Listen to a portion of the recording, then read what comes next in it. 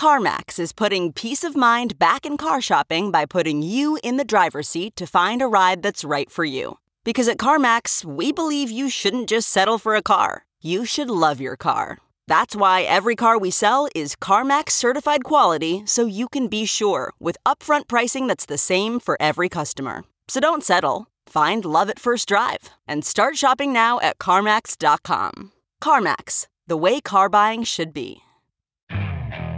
Okay, picture this. It's Friday afternoon when a thought hits you. I can spend another weekend doing the same old whatever, or I can hop into my all-new Hyundai Santa Fe and hit the road.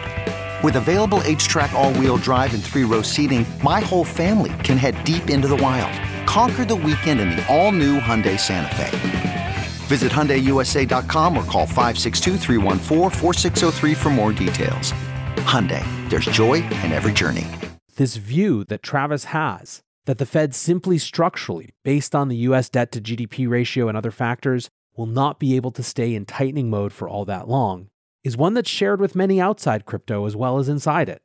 If that's right, I think you have to give a lot of credence to this view and the discussion about what's going to pop most and fastest once another secular shift happens.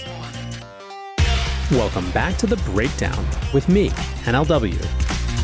It's a daily podcast on macro, Bitcoin, and the big picture power shifts remaking our world. The Breakdown is sponsored by Nexo.io, Near, and FTX, and produced and distributed by CoinDesk. What's going on, guys? It is Monday, May 2nd. Welcome to a new month. Today we are talking about a tale of two markets and why things are looking really different short-term versus long-term. Before we get into that, however, if you are enjoying The Breakdown, please go subscribe to it, give it a rating, give it a review, or if you want to get deeper into the conversation, come join us on the Breakers Discord. You can find a link in the show notes or go to bit.ly, that's ly/breakdownpod. Finally, a disclosure as always, in addition to them being a sponsor of the show, I also work with FTX. Now, as I was prepping this show, the obvious thing from over the weekend is the Otherside Land NFT sale from Yuga Labs. A big chunk of the Web3 and Metaverse space was paying attention to this. All 55,000 Otherdeed Land NFTs sold out within a few hours. The mint price ended up being 305 ApeCoin, or about $5,800 at the time of the mint. In total, it brought in 16.7 million ApeCoin, making it worth about $317 million and making it the biggest NFT mint of all time. It also created a total shit show. There was effectively a gas war, which ended up resulting in $172 million worth of transaction fees. And already emotions were running high. And then they tweeted, "We're sorry for turning off the lights on Ethereum for a while. It seems abundantly clear that ApeCoin will need to migrate to its own chain in order to properly scale. We'd like to encourage the DAO to start thinking in this direction." Many people are losing their crap about this, and I actually think it's a fairly significant event for the metaverse side of the crypto industry. So given that, I want to spend a little bit more time distilling the myriad of hot takes around it, so expect that sometime later this week. In the meantime, today is the first weekday of May. That means, among other things, we got the Ikigai Asset Management monthly market update from Travis Kling and the crew over there. Now, if you're not a subscriber, I suggest you go check it out. There are two great things about these newsletters. The first is that Travis always does an intro that's usually pretty macro-focused and gives a great picture of the month that we just lived through. The second is he does a bulleted list of the biggest news from that previous month. This time, I think it's a great way to get a sense of the month we just had, which felt to me, as I suggested at the beginning, as a tale of 2 months, one that was very short-term and one that tells a different story about the long-term. The short-term side of the story is that the Fed's fight against inflation is shaping everything in basically all markets.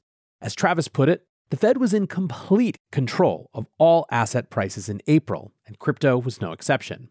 With year-over-year CPI hitting 8.5% in March, the highest level since 1981, the Fed is in a full-blown inflation-fighting frenzy. "Don't fight the Fed" is an adage that's been around since at least 2009, and "it's all one trade" has been around for at least the last 2 years. They both speak to the same backdrop. Central bank actions and the current monetary regime have such an overwhelmingly powerful impact on all asset prices that everything else is just an afterthought. Indeed, and we're back to NLW here, in some ways, April felt like a transition month where the markets really finally started to accept just how much pain they might be in store for. The G7 countries are poised to shrink their balance sheets by $410 billion for the rest of the year. That's opposed to the $2.8 trillion they added last year. It was the stock market's worst performance since autumn 2008 at the peak of the global financial crisis. NASDAQ was down 13.3% in April and 21.2% on the year. The S&P 500 was down 8.8% for the month and 13.3% for the year, which is its worst start to a year since 1939. What's more, this is expected to continue.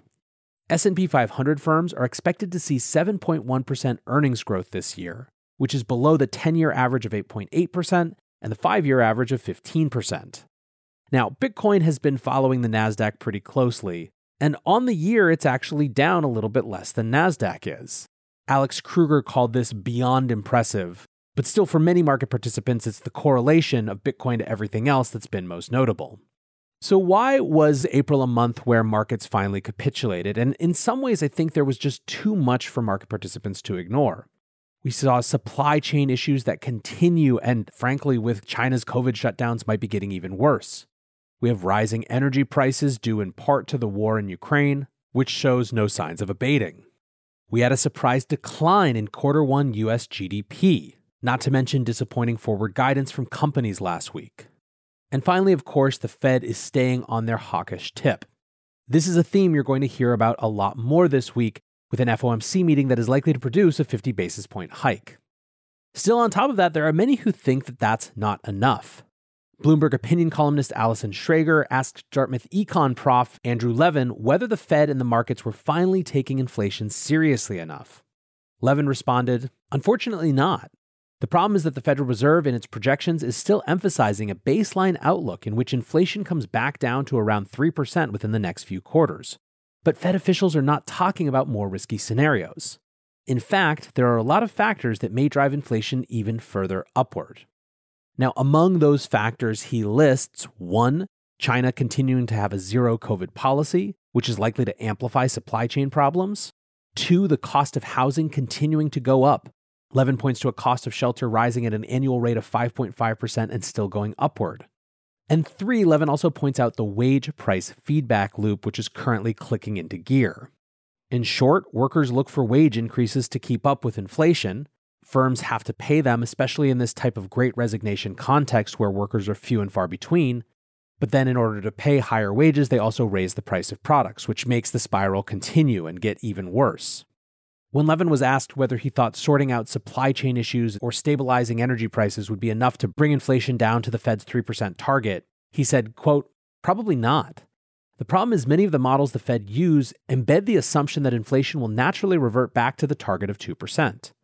Those models don't incorporate the possibility that a wage price feedback loop can lead to a highly persistent shift in the level of inflation. And many Wall Street economists previously worked at the Fed and continue to use those models and rely on those assumptions. In effect, there's a real risk of groupthink." Now, with all of this context, you see more and more people thinking that a recession is the only way out and that the Fed's chances of a soft landing are very, very low. In the short term, this is likely to be the dominant thing that shapes markets from traditional finance to crypto and beyond. Looking for ways to step up your crypto game? Then go with Nexo. For starters, you get free crypto for each purchase or swap. How about earning guaranteed yields? Up to 17% paid out daily. Ideal for you hardcore hodlers. You don't even need to sell. Instead, borrow instant cash against your assets. Get the most out of your crypto with Nexo at nexo.io. That's NEXO.io.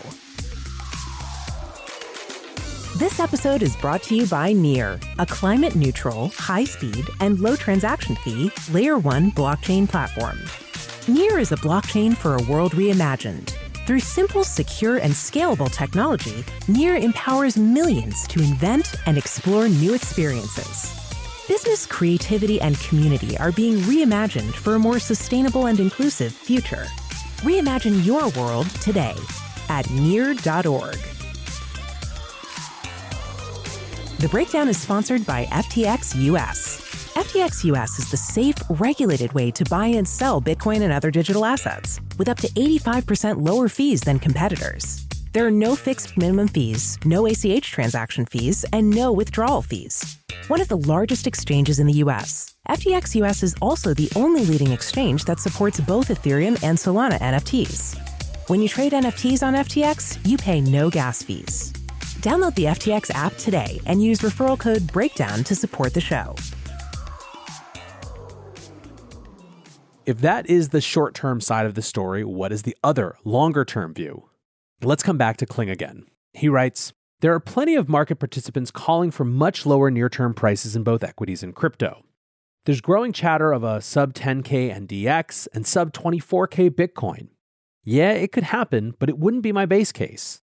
Even if that type of Goblin Town price action were to materialize, it would still be incompatible to the 2018 bear market. Fundraising in the crypto sector continues at a blistering pace. This permanent capital will lead to innovation that will drive adoption. Fundraising in 2018 and 2019 was a barren wasteland relative to what we're seeing now. Yet that didn't stop crypto market cap from growing more than 10x over the last couple years. Imagine the future growth with the current level of permanent capital investment. Now, this is a story that I've mentioned numerous times on this show. It really is so different out there than in previous crypto winters, and I think to dramatize that, I want to point to some of the key events from Travis's list. Let's stay focused on his fundraising theme. So a few of the bigger ones he mentions. Blockchain.com raises undisclosed Series D at $14 billion valuation, led by Lightspeed and Bailey Gifford. Circle raises $400 million, led by BlackRock and Fidelity. Near Protocol raises $350 million, led by Tiger Global. Indian Crypto Exchange raises $135 million Series D at $2.15 billion valuation. Bored Ape Yacht Club sells over $100 million of digital real estate in under 45 minutes in new metaverse project Otherside. Lightning Labs raises $70 million Series B led by Valor Equity Partners. Pantera closes new $1.3 billion venture fund. Dragonfly raises $650 million venture fund led by multiple Ivy Leagues and KKR. Framework Ventures launches $400 million fund focused on blockchain gaming. Fabric VC set to close two Web3 venture funds totaling $245 million. Sony and Lego invest $2 billion into Epic Games to build Metaverse for kids. There's a lot here, but let's extract some of the key themes. Not super surprisingly, the Metaverse continues to be an exciting space for investors. It's interesting to note that while in general NFT volume and prices are down pretty significantly, these key projects and efforts are still getting a ton of attention, the Otherside sale, for example. Also within this area, you're also seeing major investments in existing properties to go compete in that space, exemplified by Sony and Lego working with Epic Games. If it wasn't already clear from Facebook changing their name to Meta, this isn't going to be a battle that begins and ends in what is now considered the crypto or Web3 space. Indeed, one of the central battlegrounds will be how decentralized does the metaverse have to be? Part of the reason there's so much outrage at that tweet from Yuga Labs is a contention that this was all set up to give themselves an excuse to launch their own chain. By the way, that contention is why the show deserves more time to get that episode right. Without going into the details of that even, it's still clear that we're going to see a full spectrum of metaverse approaches, from highly decentralized to totally not even trying to pretend centralized. And basically everyone on that spectrum has money to go compete. Speaking of that, in this fundraising, you also have Layer 1 competition. Obviously, the Yuga Labs thing might be part of that now, but so too is the raise by Near. Layer 1 competition is a good indicator that there is still a belief that things aren't totally settled.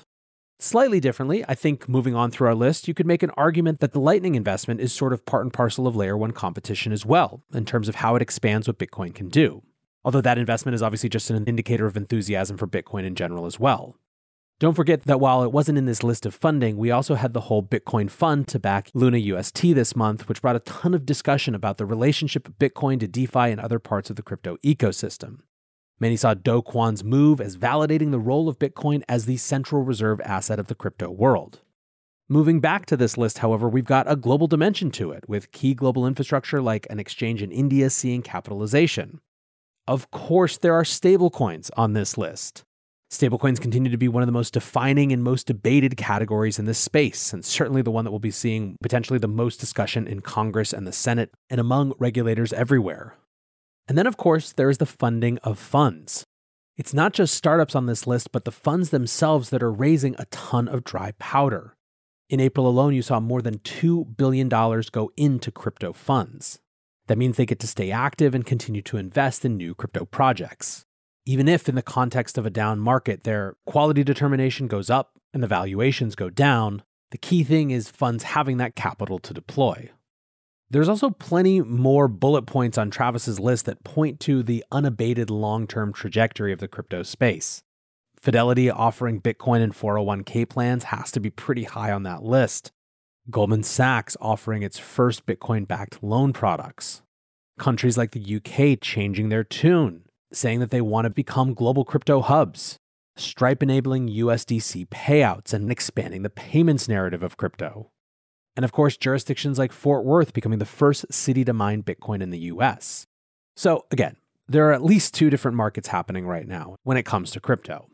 One is the short-term market that is completely caught up in the Fed trade, same as everything else. Second is a very different, still long-term oriented market that continues to see progress in investment and belief, regardless of that short-term outlook. Finally, there is one additional dimension to all of this, which is a question of how long the Fed can keep its short-term hawkishness. You have on the one side the folks like the Dartmouth economists I quoted before saying that we're not taking it seriously enough. But then you have others who think this is headed one way towards recession and the Fed's hand will be forced the other way. Keeping the theme and wrapping with Travis Kling again, he writes, "The other critical factor for the current situation is that the cat is out of the bag in terms of what do you want to own when the Fed eventually slows tightening. There's nothing on planet Earth that will move faster off the bottom than crypto when the Fed even hints at slowing down. There's never been wider agreement on that fact than there is now. It's nothing like 2018, 2019, when most of the world's capital had no idea what to think about this asset class. That presents a conviction for the medium and longer term horizon investor that will put a bid in crypto that makes Goblin Town a difficult scenario for me to have as my base case. That's because we can argue about whether Fed funds gets up to 2% or 2.5% or 3%, but everyone knows it's a pit stop before rate cuts and more QE. And then, once again, don't fight the Fed and it's all one trade going back in the other direction, but with more eyeballs, human capital, and financial capital committed to this ecosystem than ever before." I think on the one hand, there's going to be a lot of attempts to make ourselves feel better, call it, over the next month as things maybe get even worse in the short term. On the other, this view that Travis has, that the Fed simply structurally, based on the US debt to GDP ratio and other factors, will not be able to stay in tightening mode for all that long, is one that's shared with many outside crypto as well as inside it. If that's right, I think you have to give a lot of credence to this view and the discussion about what's going to pop most and fastest once another secular shift happens. For now, cheers to Travis and the team at Ikigai for their great monthly newsletter.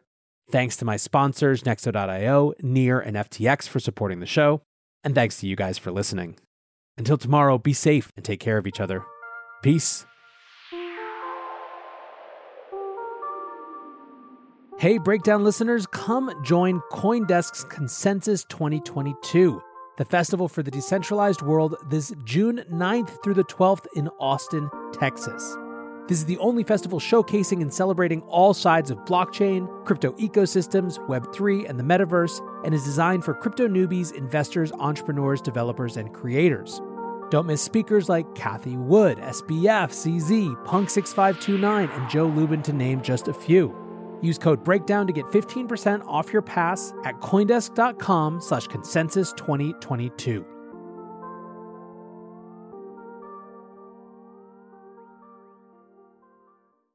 Hopefully, this is the last time you hear this ad, because with Chime Checking Account, features like fee-free overdraft up to $200 with SpotMe and getting paid up to 2 days early with direct deposit, you can probably treat yourself to an ad-free upgrade to spend more time listening to your favorite podcasts, or at least grab yourself an extra morning latte this month. Join millions of Chime members who work on their financial progress with fee-free overdraft and no monthly fees. When you find new ways to save, you can reach your financial goals easier and still have the occasional treat.